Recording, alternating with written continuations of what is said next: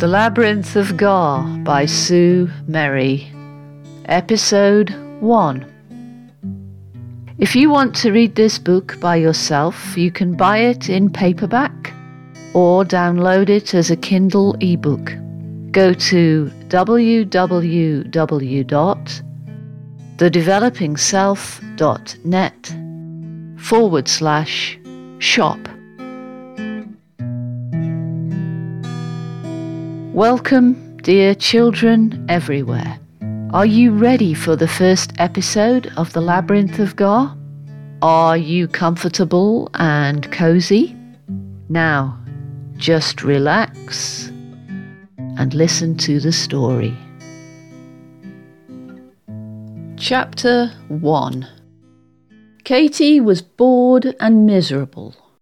She was all scrunched up in a chair, staring and staring at the television and not seeing anything, not even Daffy Duck, who was being very funny as it happens. Mum marched in and switched off the TV. She meant business. "Right," she said, in that way that adults talk when they're about to make trouble. She stomped over to Katie and grabbed her hand. "Out you go." Mum pulled a heavy, plodding Katie up to her feet and through the house to the back door. Mum yanked the door open in a big, dramatic sort of way and shoved Katie out into the hot, sunny garden. The back door slammed and Katie heard the bolt slide across. That was it then, stuck in the garden. Now, there are probably many things much worse than being stuck in a beautiful garden in the middle of the countryside on a lovely hot summer day, but Katie couldn't think of one. It was always winter for Katie, and she was always droopy and sad, and sometimes Mum just couldn't stand it and threw her out of the house. Being on holiday was horrible. At least when she had to go to school, there were always different things to feel miserable about. At home, it was just the same old stuff all the time.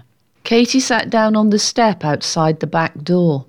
She heard her bedroom window slide open, followed by a fluttering noise. An empty exercise book hit her on the head and really made her jump. "If you're bored, write about it," shouted Mum, flinging down a pencil as well. She slammed the bedroom window down hard. Katie was suddenly, really, amazingly, incredibly angry. She picked up the pencil and threw it as hard as she could. It sailed through the air like a tiny spear and landed right in the middle of the garden pond. It bounced off a large lily leaf, flipped over, and the end with the rubber on bonked down right onto the head of a big sleepy frog. The frog was suddenly wide awake. "Oh no," he shouted. "The sky is falling down. I must go and tell the king." "Oh, you've been reading those fairy tales again, haven't you?" said the frog's wife. "Last time you did that, you went off looking for a princess who might want to kiss you. And what happened? You nearly got yourself killed on the main road, and by the time you got back to our pond, you were almost completely dried up.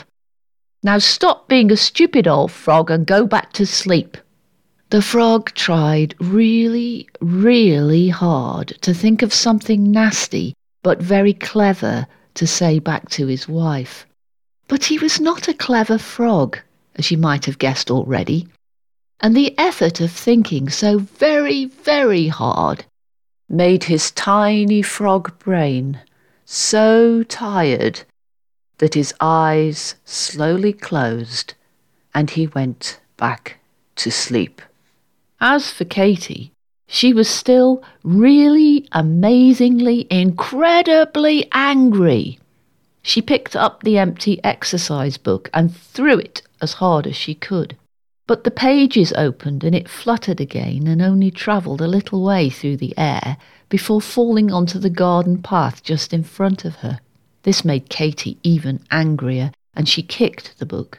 This time it landed a little further down the path. So she kicked it again and again and again until she was at the bottom of the garden and panting for breath. There was a low fence at the bottom of the garden, and beyond the fence was an open field, and beyond the field was a wood. Katy had once been into the field, but she had never been into the wood. She suspected that her mum wouldn't want her to go there. Her mum had never actually said this, but then that was probably because Katy never really went anywhere unless she was forced to do so. But she bet herself that her mum would really be scared if she were to disappear into the wood, and that would make her think twice about locking Katy out of the house again. It wasn't difficult to get through the fence, as it was very old and full of gaps. Katy remembered the only other time she'd been through that fence. Mum had bought her a kitten for her birthday, and when it was first allowed out of the house, it found its way through the fence. Katy had been worried that it might get lost in such a big field, and had squeezed through the fence and brought the kitten back into the garden. She explained to Mum that the fence needed fixing, but Mum had done nothing about it, and soon the kitten disappeared for good. These memories made Katy angry again, and she strode out across the field towards the wood.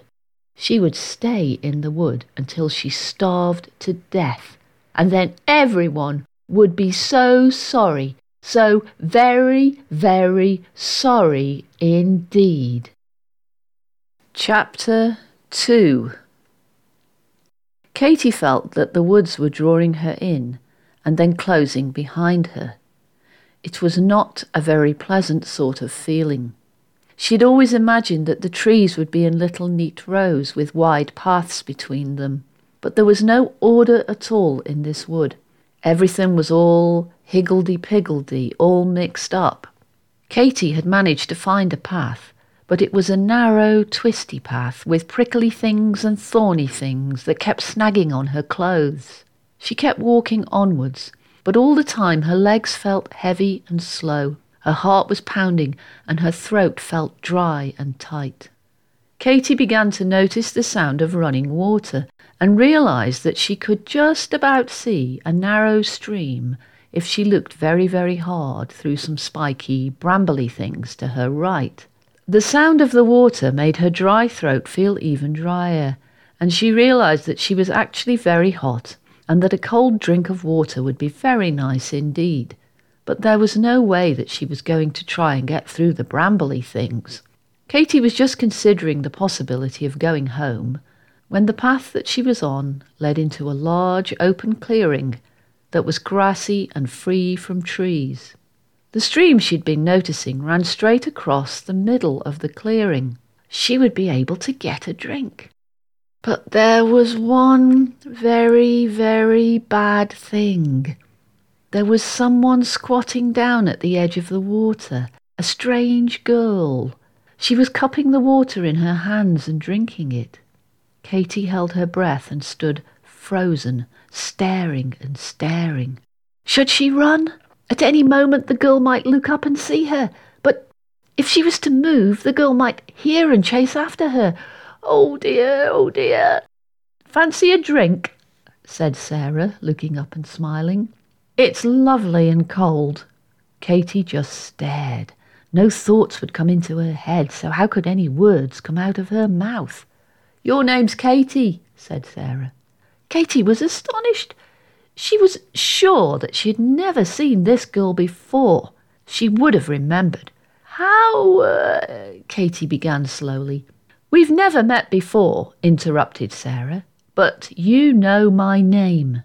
Katy's mouth dropped open even wider as the name Sarah popped up in her brain like a piece of toast in a toaster. You see, this is a magic wood, explained Sarah, and in this particular bit of the wood, everything tells you its name. Look at that bird. What's it called?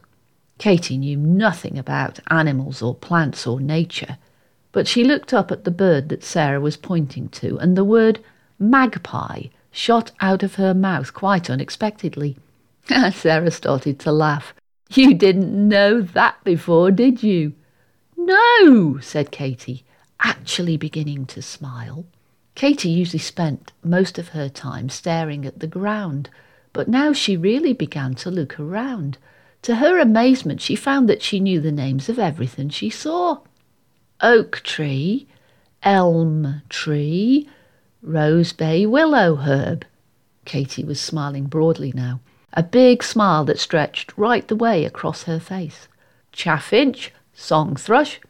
Her eyes rested upon Sarah. Sarah. Katy went over to Sarah and began to drink from the stream, cupping her hands, copying Sarah. But she had to kneel on the ground because her legs were too stiff to allow her to squat. Sarah was staring at Katy thoughtfully. Come on, she said. Fancy some lunch?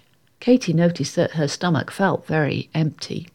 Sarah didn't wait for Katy's answer. She jumped up and strode out across the clearing towards some thick bushes. Katy decided to follow Sarah, but Katy was useless at running. It always made her feel all heavy and out of breath, and so she slowed down and walked instead. Sarah was now standing in front of a particularly large bush with her eyes closed. Katy could see no path, no way through. Close your eyes, said Sarah. Katy did. There was a loud rushing noise like a great wind blowing through the trees. You can open your eyes now, said Sarah. Katy's mouth fell open in total amazement. Where there had been nothing but thick bush, there was now a wide, grassy path, just asking to be walked upon. Let's go, laughed Sarah. And so off they went, on the adventure of their lives.